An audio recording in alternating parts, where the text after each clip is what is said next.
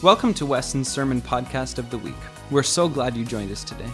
If you've been encouraged by our ministry and would like to support us financially, you can do so at westonroadchurch.com/give. Thanks again for joining us, and we hope you enjoy this week's message.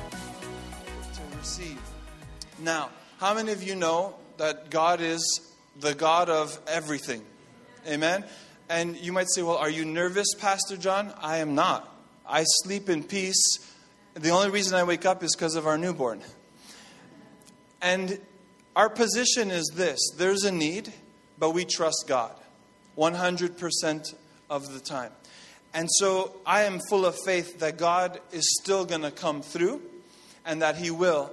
And how many of you know God also uses people? Amen. So I just want to share a few things. So what does this mean? So here's the plan. After looking at the church's finances, the operating account, the pledges, and the line of credit that's available, we have just enough funds to complete the project, but to be cash tight. We'll be tight. There will be some items that we might have to delay if no extra money comes in, such as the digital sign. There are a few other things that they're not essentials to us going back to the church. But as a board, we want to be honest. As a leadership of the church, we want to be honest. Because if we go back there and there's no digital sign, some of you will say, hey, what happened? Why didn't you tell us of the need if there was one? So here we are telling you that there are some needs, but the Lord knows as well. And our faith is strong in all of this. So there might be some items that will have to be delayed to ensure that the cash is there for the work of ministry. We still have to meet every week. We have youth programs, things that happen. That takes money to run ministry in the church. But so that's the plan. But I want to share with you the faith that we have as well. Let us not lose heart when facing the facts. And I preached a message, I believe it was last year, called Faith the Facts. So the facts are real and they are here. But there comes a time in our lives where we have to faith the facts. And we say, Lord, this is the reality, but I thank you that there's another eternal reality. And that's where faith steps in. Because we can stand firm on God's promises. And I don't know if you remember, but earlier this year, it was prophesied over our church. The reason why I keep repeating this is because we are quick to forget usually. And we had TJ, I was his youth pastor, but God used him while he was here. He's an evangelist now, full-time traveling. And he stood in our church and he declared, the word of the Lord for us was that $1 million will come by year's end. Amen. Thank you. I have the faith to say amen to that. Some of you are like, Pastor John's crazy, but I want faith like he has. Well, the Bible says if you even have the faith of a mustard seed, you can speak to the mountains that stand in the way, and they will be removed. And so money is just a small mountain. It's just a little obstacle. And so it was prophesied over this house right here. And I stand, our event Wednesday night was called Standing on the Promises. And I'm standing on that $1 million promise still. And God is not a man that He should lie. Can I hear an amen? That's what He said in His word. So we can lean on God. We can trust Him at His word. And we can take Him at His word. And here's the other reality, is often God will use people to accomplish His purposes. And just to encourage you, because I was so greatly encouraged this week, I received an email from a board member saying they received a letter. And the letter said that, I was just thinking, your church popped up again in my mind, in my heart. And I was thinking about what you are doing for your community. And they wrote a check. And I don't even care to know what the amount was.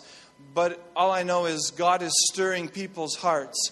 And there might be someone here, you've never come into our church before, I don't know. God might be speaking to you today to give. Maybe you haven't participated. Maybe you've been attending or you just started attending at the church and you're like, I didn't know about this whole Overflow Capital campaign. God often uses people to accomplish His purposes. And by often, I would like to say He usually uses people. And so I want to answer a question that you might be asking, or maybe you haven't asked yourself yet. how can I help? Or what can I do? So I just want to share with you how you can help and get involved if you haven't, or if you are in an even greater way. You could give a lump sum of money if the Spirit tells you. Don't do it because I just gave you that idea. This has to be Holy Spirit led. And if you feel nothing in your heart, then do not give anything, by all means. But you could give a lump sum pledge and say, here, I wasn't around in June when everyone committed, but here I give. Towards the Overflow campaign, especially before the end of the year, a lot of people, for some reason, in December, we see a spike in giving. And I don't know if that's because people feel guilty, or maybe they haven't given, or maybe they look for a way to give at the end of the year. Well, here's a good opportunity. And then prayerfully consider if you can increase your pledge. I'm just putting it out there. Maybe the Holy Spirit has prompted your heart once. Maybe your situation has changed for the good since June, and you've been thinking about doing this. I don't know. I'm just submitting these ideas to you. But especially ask God to help you be a part of the fulfillment of the prophecy that was given about this $1 million before the year end. And then also you could just, maybe you're saying, I don't have money, but I know people who do. Then share the vision. Share the vision and the reason why we are doing this. And it's simply for people. We're not in it for money. We're in it for people, for life change. So I just wanted to share that with you, because my heart as a leader is we need to all be on this journey together.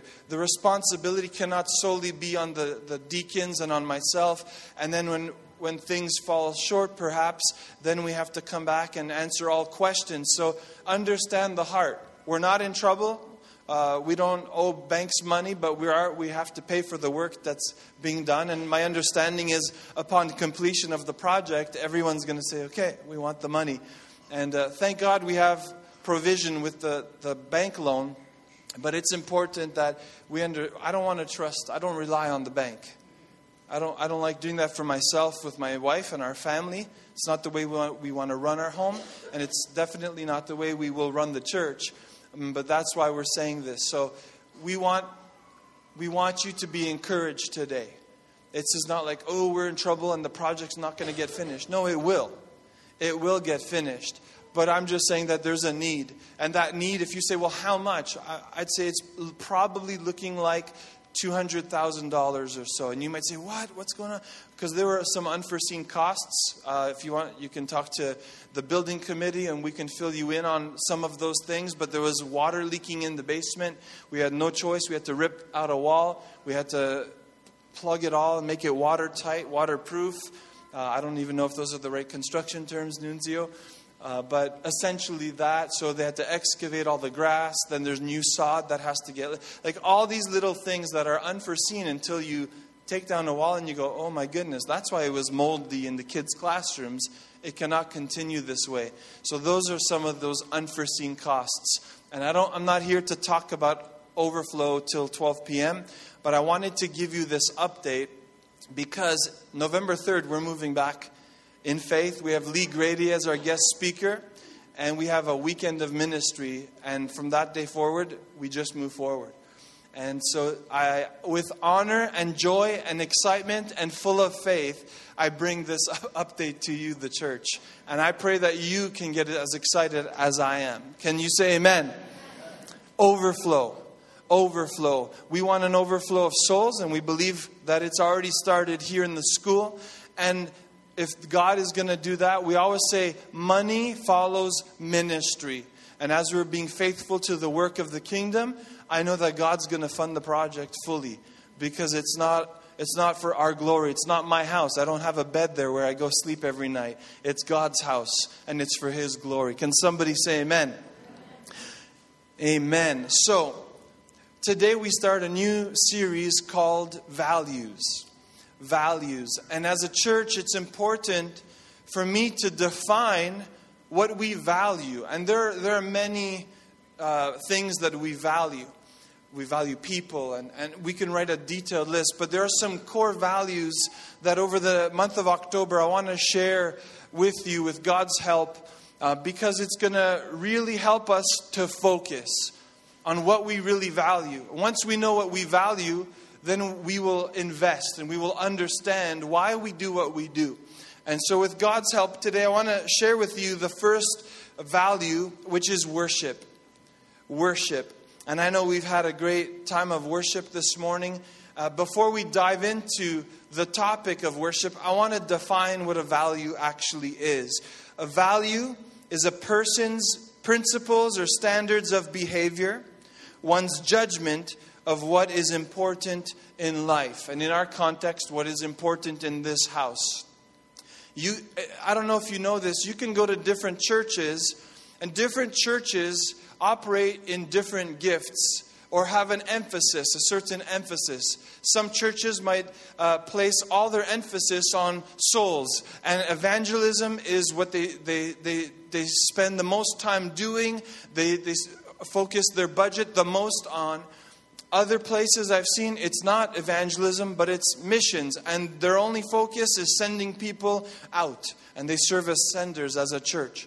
Well, I'm still waiting on God to clearly define maybe if He wants us to be very specific. But I don't really worry about that. I know that we love people. And I know that we come for the Lord. And we come to do the work of ministry. We are the church. The church doesn't exist for us. We are the church, and we exist for the world. And so my prayer for us is, Lord, however you want to use this house for your glory, use us. Let it be all of them: healing, evangelism, missions. Expand our territory and our influence for your glory. And so that's my prayer. I remember in Bible school, everyone seemed to have a specific call. I'm called to be a pastor. And I would listen to my classmates say all this stuff. And I'm going to be a missionary. I'm called to... And I would sit there saying, I don't know what God has called me to be. I just love Him so much. And I said, Lord, I give the rest of my life to you. Use me however you want. And sometimes I was a youth pastor. Other times I was doing young adults. Then I was doing worship. I was associate pastor at Weston. And then He said, okay, now you're going to lead the church. And I just learned to give God my yes. And so I'm very simplistic in that sense. So if you're looking for, well, what's the one focus of this church of Weston? If you're new here, I'd say, well, it might shift. It might shift. I'll tell you what's important to God, though. One of those things is worship. One of those things is worship. And so we already said a value is person's principles or standards of behavior, one's judgment of what is important. And so now I want to talk to you about worship. We do have different expressions of worship: clapping, shouting, jumping, dancing. So there are many different expressions of worship. But true worship is defined by the priority we place on who God is in our lives, number one, and number two, where God is on our list of priorities. That's true worship. That's how I would define it. By the priority we place on who God is in our lives and where God is on our list of priorities. True worship is a matter of the heart expressed through a lifestyle of holiness. So it's who God is and it's where He is in my life, but it's expressed even through my life as an act of worship. My lifestyle is an act of worship. And if you have your Bible, would you stand and let's turn to Colossians chapter 1. Colossians chapter 1. Amen. We'll begin reading at verse 15. Are you with me this morning? Shout amen. And are you there? Say hallelujah. All right. So Colossians chapter 1 verse 15. Here's what it says. Christ is the visible image of the invisible God. He existed before anything was created and is supreme over all creation. And here it is. For through Him, God created everything in the heavenly realms and on earth. He made the things we can see and the things we can't see, such as thrones, kingdoms, rulers, and authorities in the unseen world. And here it is. You might want to underline this. Everything was created through Him and for Him. Everything was created through Him and for Him. Would you bow your head as we pray? Father, thank you for your word today. Lord, I thank you that you created us to be worshipers. And you created us, Lord, for your pleasure. I pray today that you would open up our hearts and open up the understanding as well, not in our mind, but the understanding of the heart, that we might catch your heartbeat in this thing called worship. It's not what we do on a Sunday. It's a lifestyle. And I pray we would grasp that truth today. In Jesus' name, amen. You may be seated. Worship. Worship. Verse 16, the end part. Everything was created through Him and for Him. Since God created us in His image, our purpose cannot be fulfilled apart from Him. We're created in His image. Our purpose for this life cannot be fulfilled apart from Him. We're created through Him and for Him. And I want to just say real quick, and I've said it before, but this is something that I want us to all understand as we talk about worship, and worship being something that we value here at Weston Road. You have to understand that the devil, another name for him was Lucifer, and he was the morning light in heaven. He would awaken the heavens with worship. Some say he was the choir director, Lucifer, father of lights, or light of the morning. What's interesting is he was cast out of heaven, and we are created in whose image? God's image. When God created man, He spoke everything into existence, but He took man, and He formed man out of the dust of the earth, but He didn't speak man into existence. He breathed the breath of God into him, into man. And that's why we sang, it's your breath in my lungs, so we pour out our praise to you only. Think of it. I'm made in His image, and I have the breath of God. Psalm 150, let everything that has breath praise the Lord. There's a reason why. It's a command in Scripture. It's not a great suggestion. And I'll tell you why right now. Every time you open this mouth and declare in worship and in praise who God is, you remind the devil of what he once had, but now he lost for good. And every time you open your mouth, the sound of heaven is ushered into the world, into the earth. Do you catch that this morning? I don't know. I can't remember how you put it, Spencer, during worship, but it resonated with me that your worship matters. That's what he said. Your worship matters. Let everything that has breath praise the Lord. And the devil, he'll use music. I mean, you don't even have to know the song, but if he could get you bopping to the world's tunes, get you listening to some of that music. I mean, I've heard Christians and I've seen them post stuff on Instagram about a rapper, by chance, I can't remember his name. And that was a little play on words.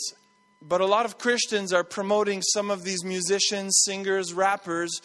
And I'm like, okay, I'm interested to see what this is all about. And I check out the song that they were talking. And I start reading. Like, as soon as you see the explicit sign on the album cover, that should be the first sign that this is not godly music. It's not something that I should be promoting as good. And here's the thing. If the devil can get you liking secular music, not that you don't like worship, but that's a different sound altogether. You have to understand. It's a different sound. That's not the sound of heaven being released on the earth. That's the sound of the devil being released on the earth. And I'm a musician and I get it. I love all kinds of music, all different styles. But it's important that I fill this vessel with worship. Why? Because that's what I was actually created for. The longer I spend time listening to other music, the more unfulfilled I still feel. And I might enjoy the groove or the beat, but I want you to know that those words, even though you're not necessarily paying attention to them, they're sinking in somewhere. It might not be in your mind at the front, but subconsciously they're there. And I used to listen to a lot of that music in high school and in college, not Bible college, community college, with my headphones on. I was growing as a musician. I was loving it. I was like, I don't know the words, but here's what happened. I would be in a store and I would hear the song come on. My ear would naturally tune into it and I go, oh yeah. And I would start singing even though I didn't think I knew the words. So it's important that if it's true, everything I've just said, we are created for worship, we are made in His image, wouldn't it be just like the enemy to take us from what we were created to do and distort it and get us singing another song, get us to lift our hands at another concert where it's not about Jesus? And I don't want to get on that tangent because we'll never go back. But I'm passionate about it because music is, I want to say music is my life, but it's not. Jesus is my life. And I use music as a vessel, as a tool, as a vehicle to worship Him. And it's important we get it. I was created to worship. So if I don't worship God, I'm going to naturally want to worship something else. If it's not God, I'm going to want to worship, but it's going to be on something else. So it's important that I make sure I know who I'm created to worship and why I do it. Can somebody say amen? And I've heard people in church, and it's not wrong, but we do say, because the scripture says, my house shall be called a house of prayer. And I've heard people say, yeah, but if that's true, why do we spend 50% of the service singing, maybe 10% of the time praying, and then 40% listening to the word, or however that percentage might change? But basically the question is, if this is called a house of prayer, why do we spend most of the time worshiping and most of the time just listening to the word? Well, I don't disagree, but we can't overlook the fact that we were created to worship. I can't overlook the fact. That's why we do this. Just like worship is a lifestyle, prayer has to be a part of our lifestyle as well. So they're equally important, but there's something special when we gather together and we begin to call on the name of the Lord. It could be in song, it could be in prayer, but we're still calling on the name of the Lord. That's what's important. So whether I am praying or if it's, when I go to work, as I drive, as I clean the house, everything I do should be an act of worship. As I give my offering or my tithe, it's an act of worship. And the word says, everything you do, do as unto the Lord. And sometimes it will be the fruit of my lips. But other times it will be the sweat of my brow. Ask Nunzio. I put on the construction boots this week with Spencer, and we swept that whole church sanctuary to get ready for our Standing on the Promises event. But I did it as worship. Work as worship, as unto the Lord. I didn't care. All I knew is when I get home, I got a shower. I said to Priscilla, I'm sweaty, I'm dusty, top to bottom. But that was the only thing I really cared about after. But it was as worship. And we have to understand that it won't always be in the context of a song in a service where we lift up our hands and the band is leading us. But I think true worship happens when the music stops. True worship happens when we walk out the door. Because we only spend 90 or so minutes together on a Sunday. But how do we lead a lifestyle of worship? Because worship is something that we value. That's the question this morning. At Weston, we want to develop a strong worship culture, even in the music sense. And a prayer we often pray as a church before the service is, let your kingdom come, let your will be done on earth as it is in heaven. And part of that is releasing the sound of heaven in our worship. Revelation 4 gives us a beautiful glimpse behind the curtain of this scene of worship that takes place in heaven. But heaven on earth, baby. Let your kingdom come. Let your will be done on earth as it is in heaven. So if some of us have a hard time engaging as we worship, you're going to be doing it in eternity. So might as well start now. Let's practice. Let's refine those worship skills. Even our singing skills, our clapping skills. Those are just different expressions. However you feel to express your worship to the Lord, please do it. Express your worship to God. You were created to worship. And so there's something beautiful and special and powerful when the church gets together, like I said, to lift up the name of Jesus. And then that sound of heaven gets released on the earth. If we don't release that sound, who will? If we as a church don't release that sound of worship, who will? Not this high school. It's the church. It has to come from the church. Our prayer is that it will reach and fill the high school.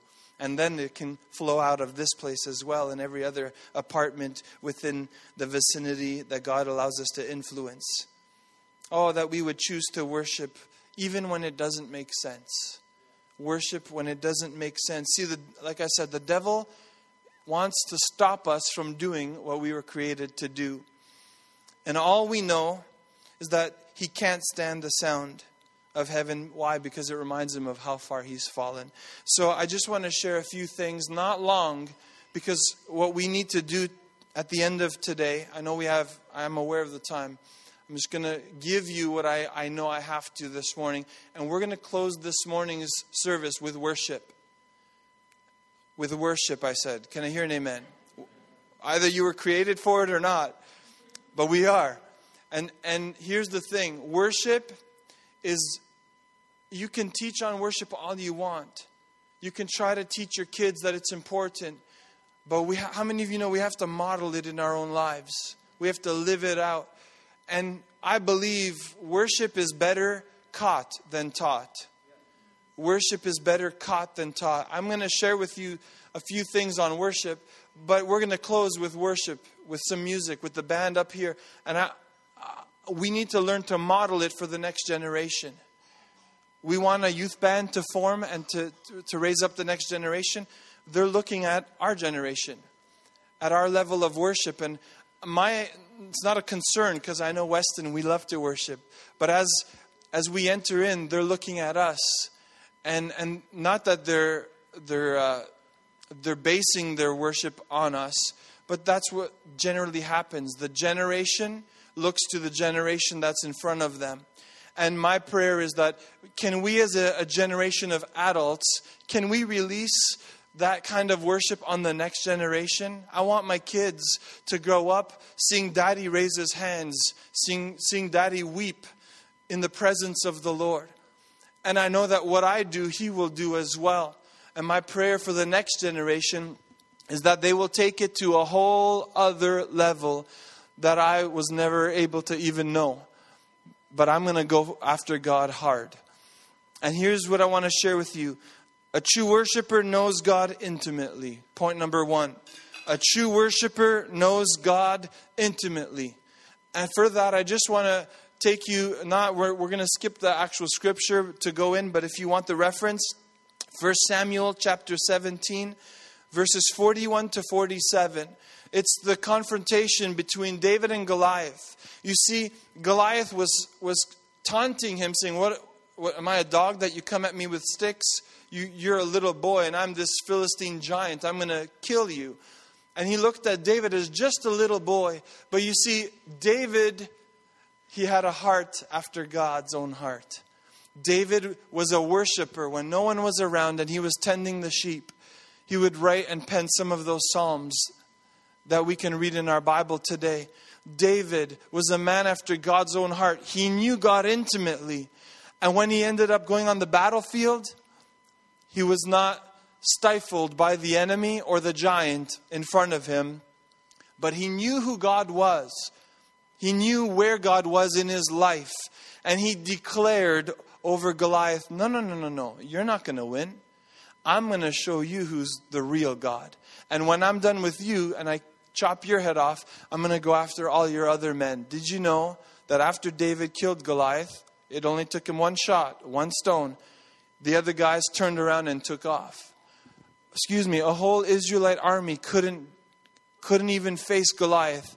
But there was something special about David. He knew who his God was. And I submit to you, a true worshiper knows God intimately. And that intimacy prepares you for warfare, prepares you for battle. So if the word of God is a sword, Hebrews tells us it's a two-edged sword. It's sharper than any other sword I know. And it cuts straight between bone and marrow. So if the word of God is a sword, worship is how we swing it. Worship is how we swing it. So as we begin to declare who God is in our worship, we begin to wage war. And we fight the battle with worship. And I take you with that to 2 Chronicles 20. Because number 2, a true worshiper worships when it makes no sense. And King Jehoshaphat, they were ready for battle and they didn't know how to fight. And they begin to fast and pray. They're asking God for help. And God reveals the plan. And you know what he said? And it's not a new story, but he says, send the worshipers first. And they begin to worship, and God fights their battle. End of story. They didn't even have to do any of the fighting. They just had to worry about worshiping God.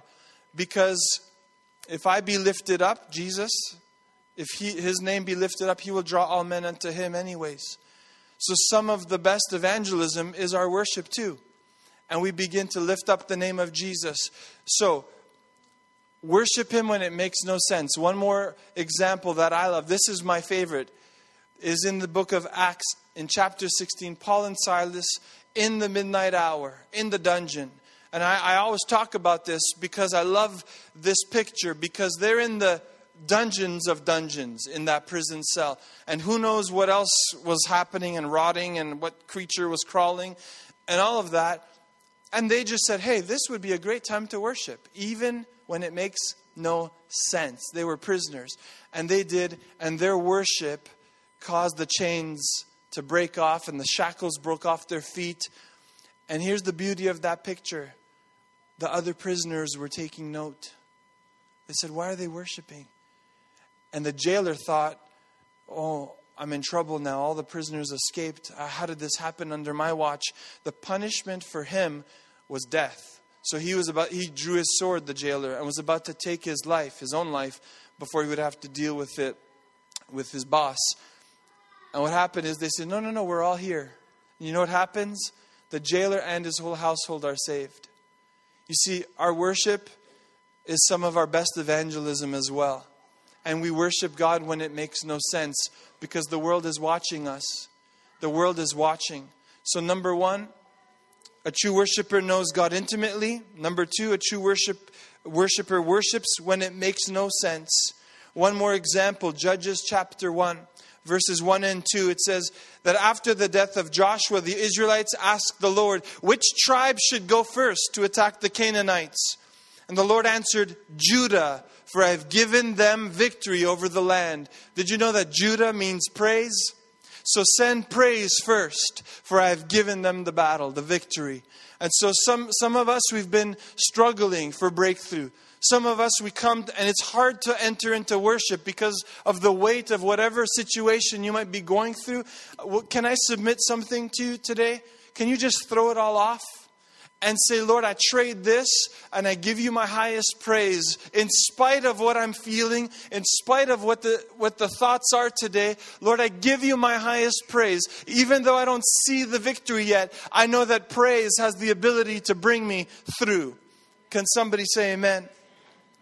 And then true worship, this is number 3. True worship draws a line in the sand.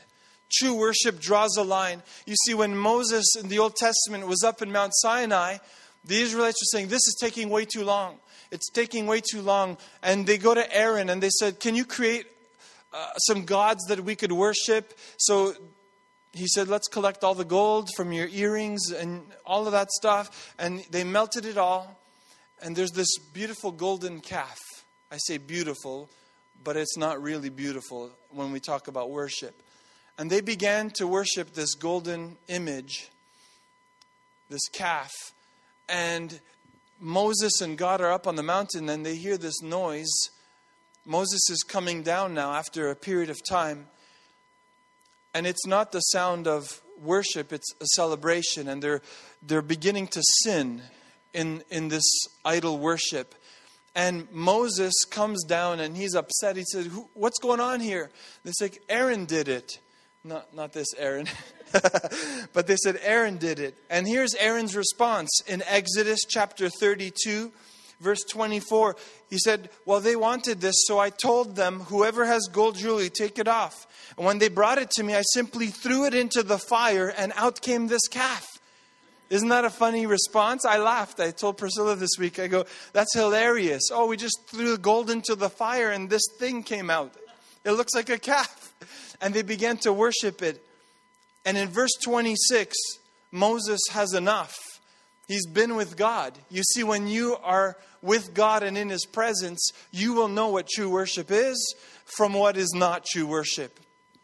And in verse 26, Moses draws the line. And again, true worship draws the line. All of you who are on the Lord's side, come here and join me, he said. True worship draws a line. Why? You can't serve God and this world.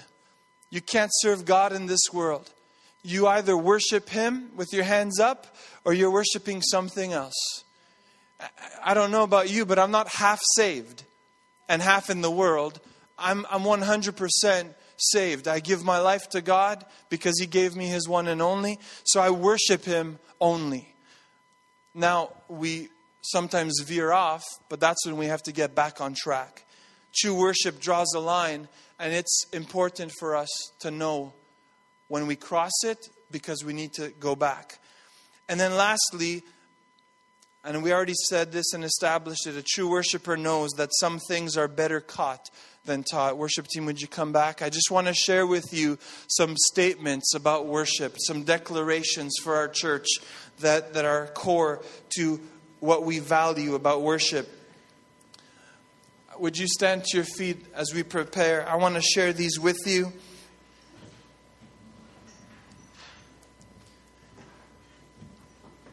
You see, you could understand worship in theory, just like I understood how to drive a car after my theory class.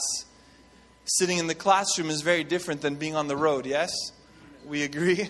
I remember the first time I tried to change lanes, someone honked at me for like a whole minute because I almost took them out with myself. The theory of it is very different than practicing it. We need to learn to practice and host the presence of God. So here are some statements. We desire God's presence above production. The lights, there's no smoke at Weston Road unless it's the presence of God that fills this place like a cloud. So we desire God's presence above any production. We respect principles of worship, not people's preferences for worship.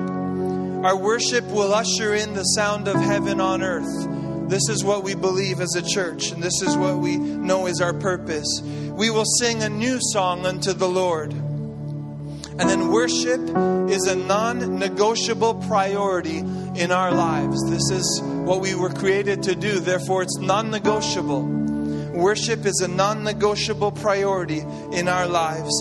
And then lastly, we don't measure worship by excitement or how loud it gets or how quiet it might get. We don't measure worship by excitement, but by obedience. By obedience. And we need to learn to express what God is doing on the inside of us. And it's appropriate. Did you know that it's appropriate to shout unto God with the voice of triumph? To clap your hands, all ye people? To make a joyful noise? Think about Joshua around the walls of Jericho. They didn't say a word, but there was no excitement, but there was obedience. And as they walked around the walls, God gave them instruction for that seventh day. And when they shouted and blew the trumpets, oh, did the walls come down. Oh, did they have their victory in Jesus' name. So today, listen, you might have it in theory and understand, okay, I'm created to worship. But we need to learn to practice it and learn to put it into practice. So I've asked the band to come. And again, some things are better caught than taught. And so my prayer for us is as we close this morning service, could we just lift our hands? Could we just worship the Lord? Could we just tell Him how much we love Him? A simple definition of worship is worth-ship. Whatever I'm ascribing worth to. So as we worship Him, as we sing the words of this song, we ascribe worth to who He is in our lives. He's a priority today in our service, but also in our week. So I'm just going to ask Spencer, would you lead us out today? And I'm going to come up and close us whenever I feel it's appropriate. If you need to go, I release you to go, but know that as you leave this place, worship doesn't end when the band stops or when you walk out. It's just begun. Because we've been called to a lifestyle of worship. Everything we do it for His glory, for His honor, for His name's sake. Amen.